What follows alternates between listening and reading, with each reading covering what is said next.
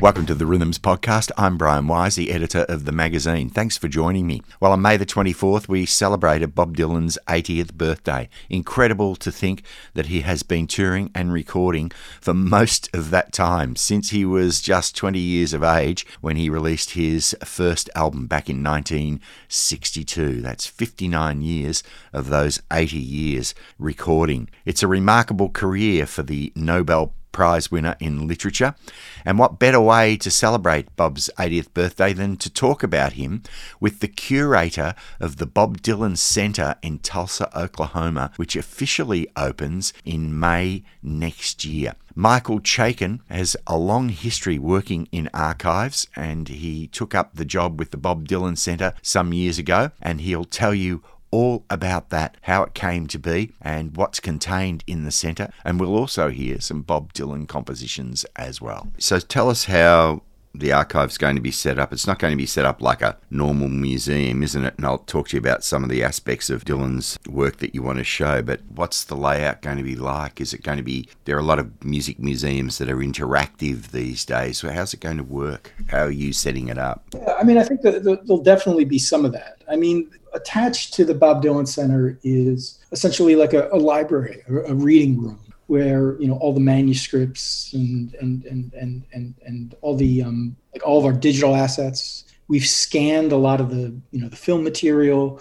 Session tapes have all been digitized, and that's where people who are doing scholarly work or research, whether it's on Dylan or the civil rights movement or whatever it may be, they would make an appointment and they could come and they'd be given access to that material. Now, for the rest of the center is essentially the public face of the archive, and will be the place where anyone could kind of come in and engage with the collection. But it'll be curated. It's not like they're going to throw out all the materials and say have at it. So it'll be guided in a way, and there's essentially a couple things that are happening at once. On one hand, it's a center that is kind of dedicated to Dylan and his life work, but the overarching theme of the center really is just this notion of restless creativity. And Dylan is kind of the North Star. He's kind of the perfect artist to kind of work through to just explore ideas of creativity and what that means, not just for Dylan, but for other artists as well. And so it's kind of working on two levels at once. It'll be the place where the public can come and explore the archive, but it'll also be dealing with broader themes and ideas around the notion of creativity and restless creativity. So there's a lot of kind of like flexibility built into the space. There'll definitely be some anchor exhibits where people can listen to session tapes, and they'll be able to see film material like the outtakes from Don't Look Back and things like that. But the space is also being built in such a way where we could have different exhibitions kind of coming in and out in more of like a repertory fashion, things that might seem a little bit tangential to Dylan, but hopefully in the context of the center will make a lot of sense. So, be able to explore, other artists in Bob Dylan's circle or artists who were influenced by Dylan in some way. So we're trying to keep it as like open as possible, so it doesn't get stale for people. I mean, a big part of the reason why the archive is in Tulsa is to kind of be, to use that to kind of ingratiate itself to the rest of the arts community and the activity that's happening in Tulsa. So it's very much like a cultural center with Dylan as the North Star, if that makes any sense. Yeah. You're planning to open on May the 10th next year. Do you think Bob Dylan will come along for the opening? That's a good question. I don't know. I don't know how to answer that. He might not. But we should probably get the invitation out to him as early as possible. He might send a video in. I mean, who knows? I mean, my feeling would be he'd probably stick his head in, not around the opening, but at some later point maybe. But who knows? Who knows? You've been working on this for some years now. Have you actually met him or spoken to him yet, or just his people? I mean, I worked very closely with his people. I did have the opportunity to meet with him once, and it was very interesting. It was shortly after the archive came to Tulsa. So the archive started arriving in March of 2016, and as I'm sure you're aware, shortly after that, I think it was September, October of 2016, he was awarded the Nobel Prize in literature. And you might remember that everybody was kind of wondering where Dylan was and why he wasn't making any kind of public speech. Well, it just so happened that he was in Tulsa that week because he was playing a concert. And so I did have an opportunity. Me and some of my other colleagues at the Kaiser Foundation had the opportunity to meet him around then. And we met him in the Woody Guthrie Center, which was really interesting. Closed down the Guthrie Center.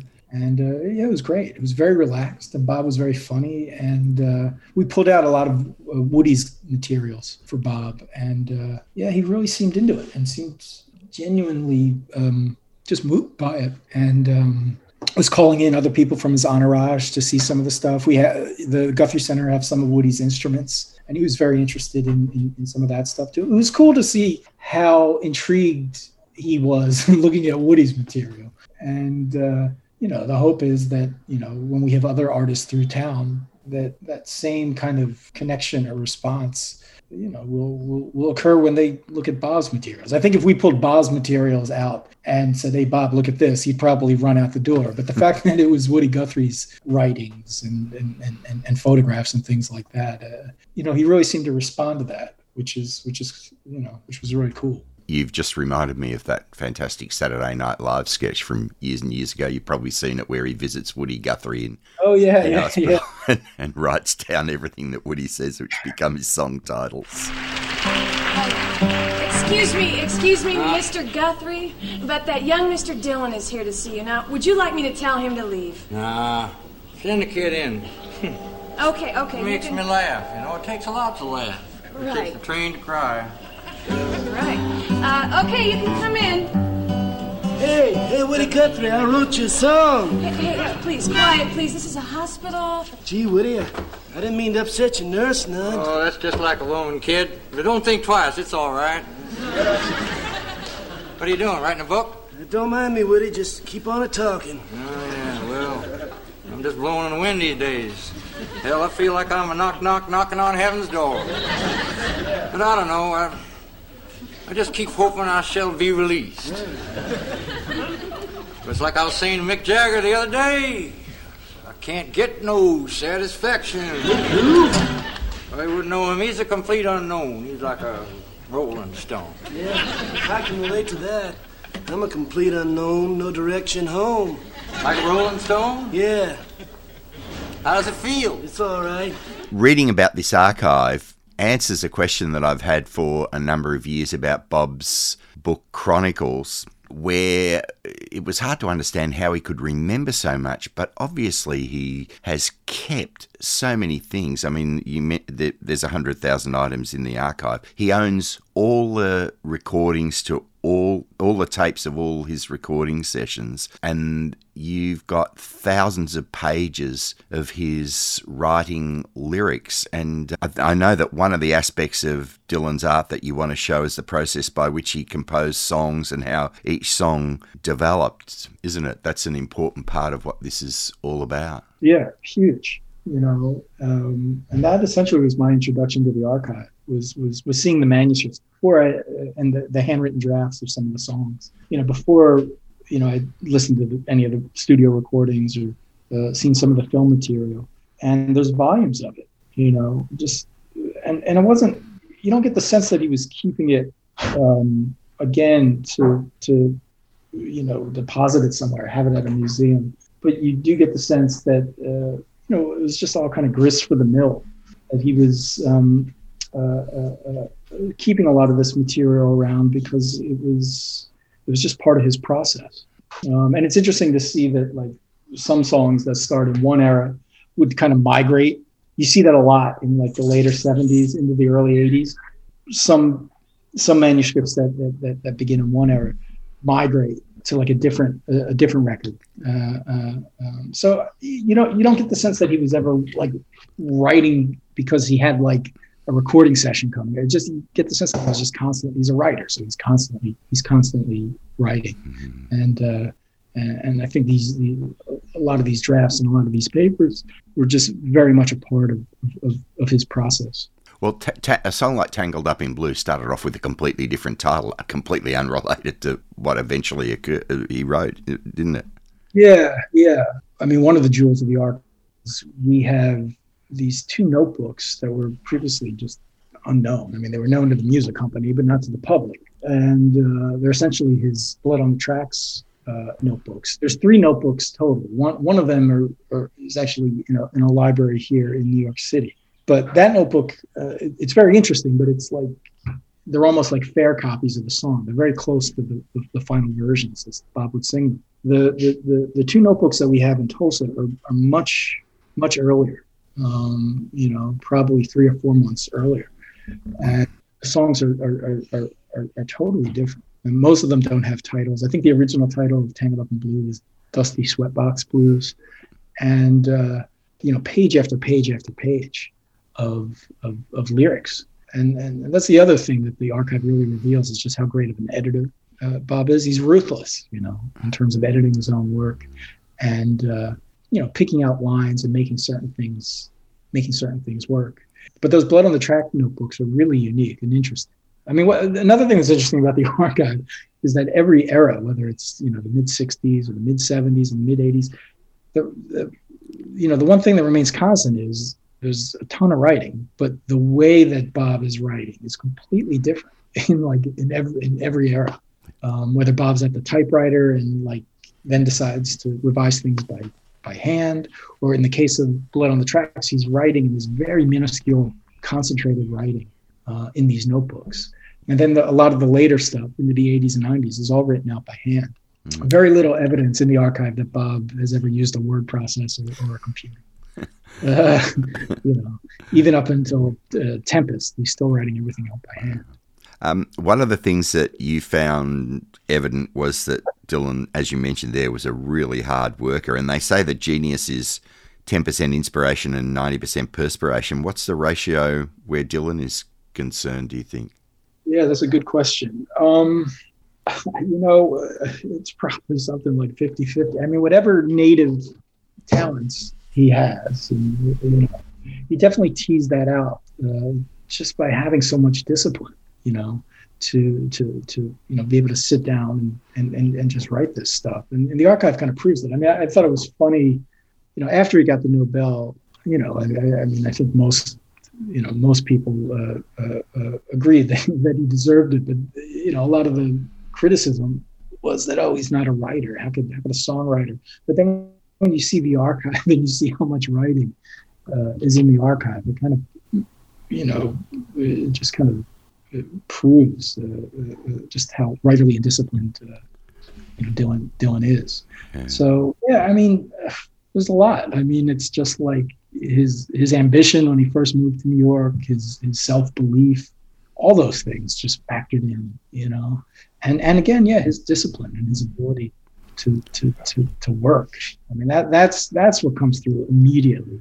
It's just how hard of a worker, and I mean, it's obvious just in terms of how many shows he plays a year and all the touring and stuff. That he's a seriously disciplined artist. For a rock and roller, he's really disciplined. It's pretty obvious he's not touring to make money, that's for sure. He's touring because he loves playing live. I mean, that has to be it. I mean, that has to be it. I mean, why else do it? I mean, I don't know, but I'm just assuming that there's a real, joy there. And especially with the band that he's been playing with for the past, 20 years or so. I mean, they're like elastic. I mean, they can go anywhere, and oftentimes do. People often complain about the way he reinterprets his songs on stage, and I can understand why. And you do wonder yourself until you hear him do a version of something from, Highway 61 Revisited, where he'll do incredible versions of some of those songs which completely reinvent the songs. Yeah, I mean, the other thing that really kind of comes across in the archive is like the songs as they exist on record are a snapshot of that particular moment. I don't get a sense, I mean, just in looking at the materials and hearing some of the things in the collection, that Bob feels like any of these things are definitive. That the record that comes out is a snapshot of a particular moment. And he's still trying to find certain songs. I mean, he's still writing Tangled Up in Blue. I mean, Tangled Up in Blue is probably the one song since it was written that has undergone the most radical changes over the years, and continually, he's constantly going back to it. And, even after the song was recorded, there's these edits in the archive. We've been calling them copyright edits, because after he would cut like a record, he would have to have the songs, copyrighted. And he's making changes to the song even after he's recorded it. And he's saying, copyright it this way, which is very interesting. It just they're never finished. They're always in this state of becoming, and that's what makes the archive so compelling and so interesting is how much of that is present.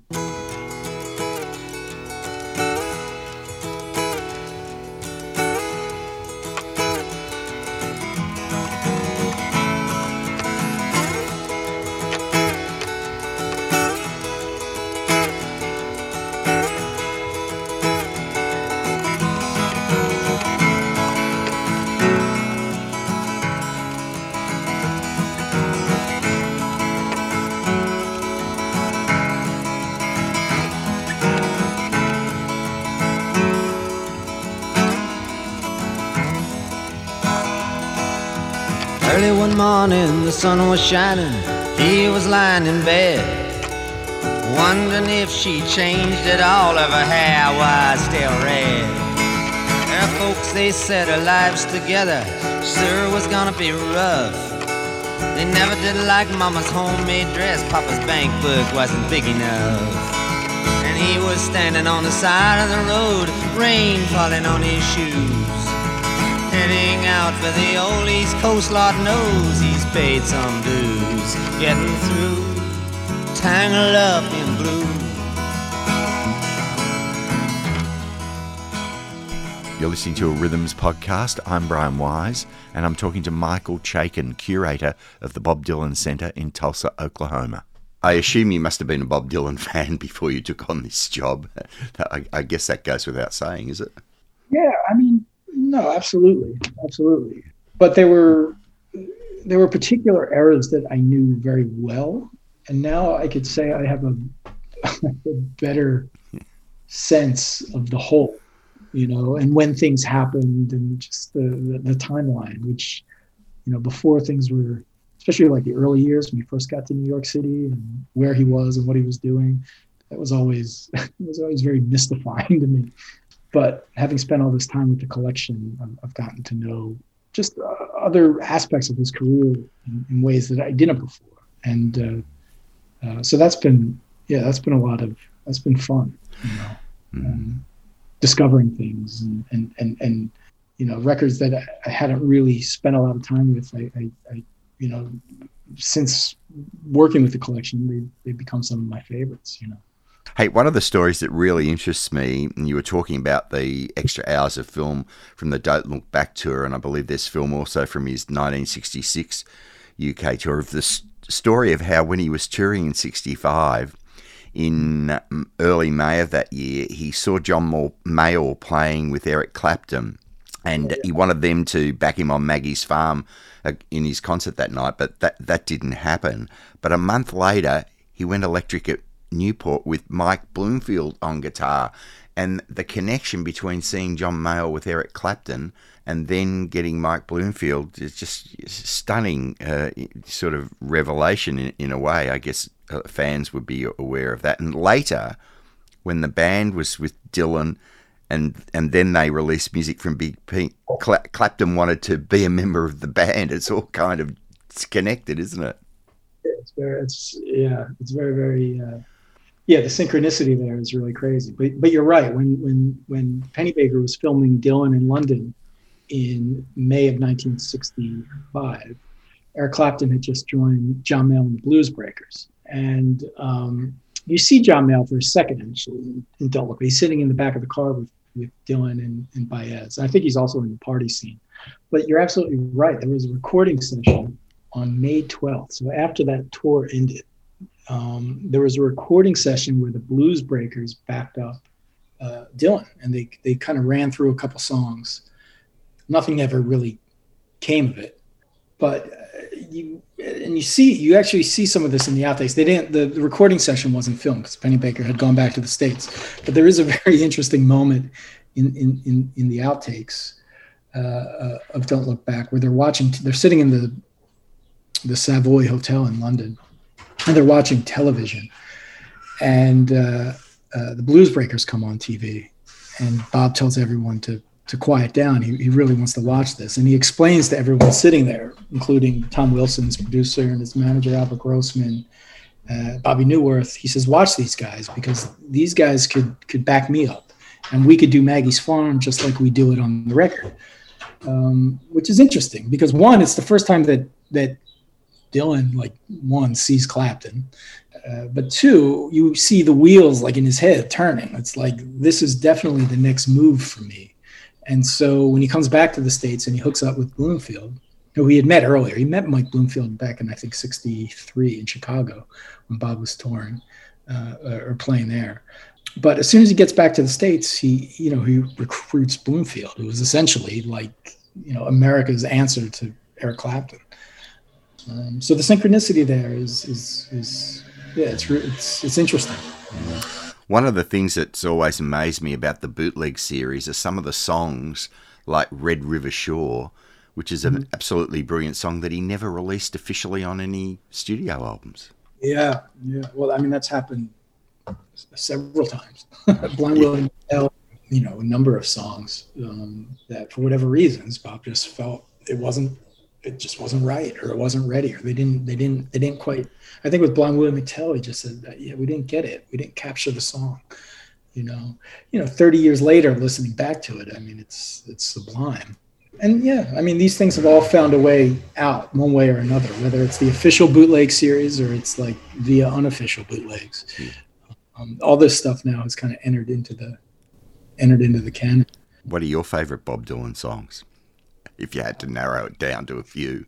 I don't know. I mean, that changes. It changes almost daily. I like John Wesley Harding a lot. That record I find really mysterious and very intriguing. I like Infidels a lot. I mean, that's a record that is really Shot of Love, Infidels, that period, especially since working on the archive.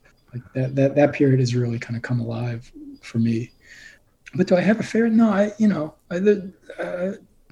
there's eras and there's records, but no, I don't have a single favorite. I guess, today it might be something like, I don't know, License to Kill off Infidels.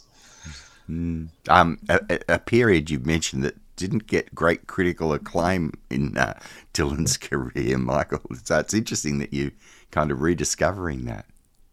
Which one, Infidels or John Wesley? That whole sort of Christian period, Shot of Love and albums like that. Yeah, I mean,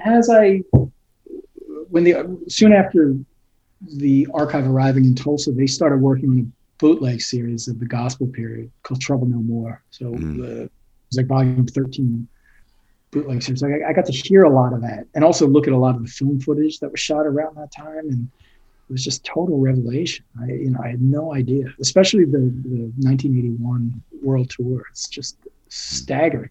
And it just so happened that the guitar player on that tour, Steve Ripley, is a Tulsan, so I got to know him a bit. Sadly, he passed away a couple of years ago. But I got to know him.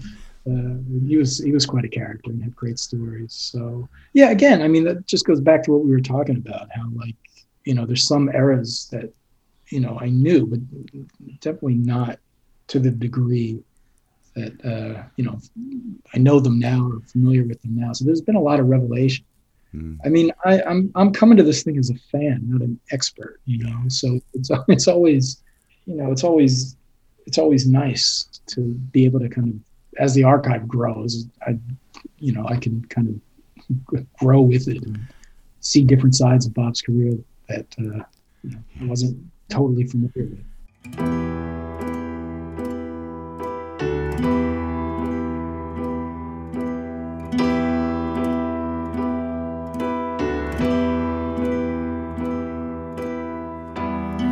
I've seen the arrow on the doorpost saying this land is condemned, all the way from New Orleans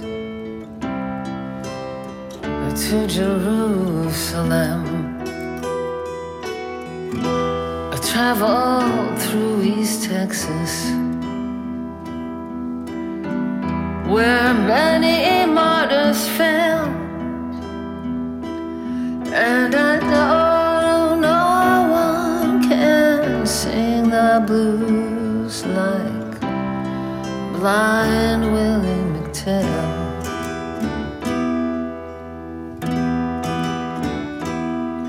Well, I heard that hoot owl singing as they were taking down the tents. The stars above the barren trees were his only audience. Them charcoal gypsy maidens can strut their feathers well,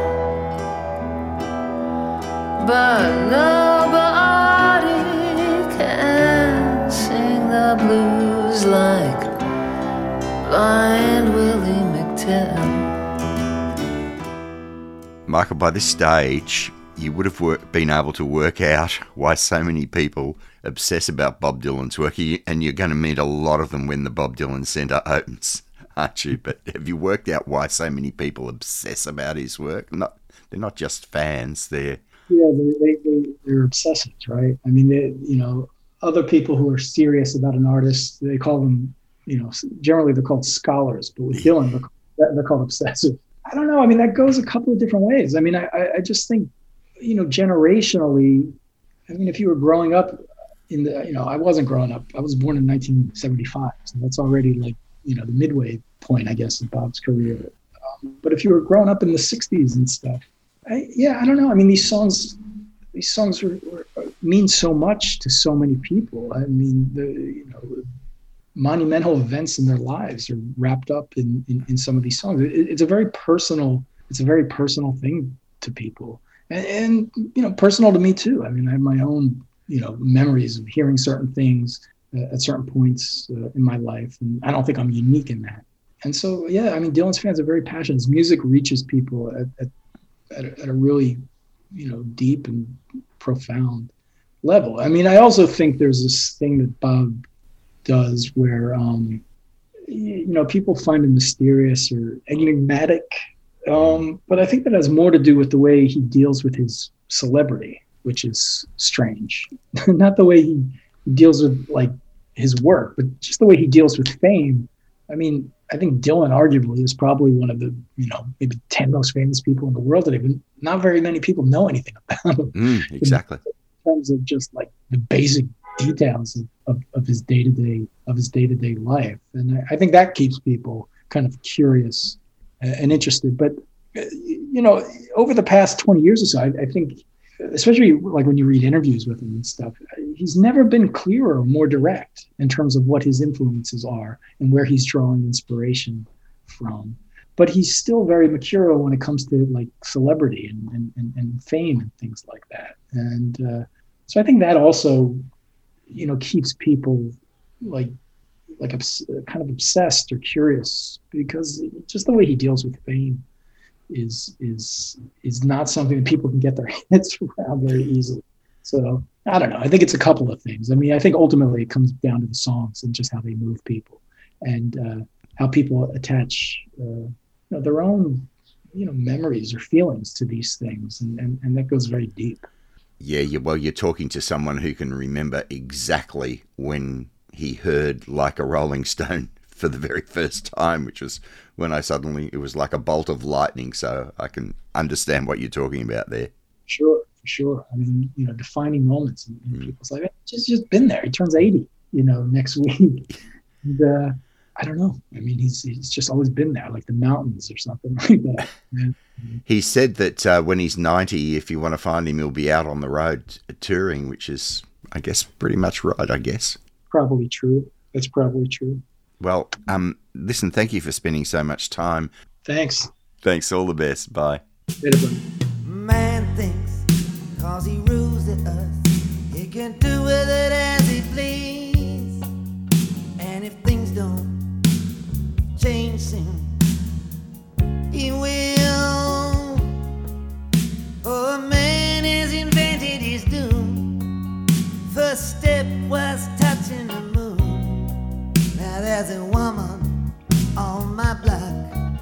She'll just sit there as the night grows still.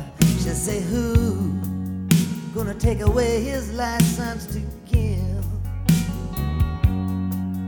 Now they take him and they teach him and they groom him for life. Then they set him on a path where he's bound to get ill. Then they bury him. Well, I hope you enjoyed our interview with Michael Chaikin talking about the Bob Dylan Centre and about Bob Dylan himself. The music we heard, Licence to Kill, from the Infidels album of 1983. Blind Willie McTell, performed by Chrissie Hynde, from her latest album, which has just been released, Standing in the Doorway. Chrissie Hynde sings Bob Dylan.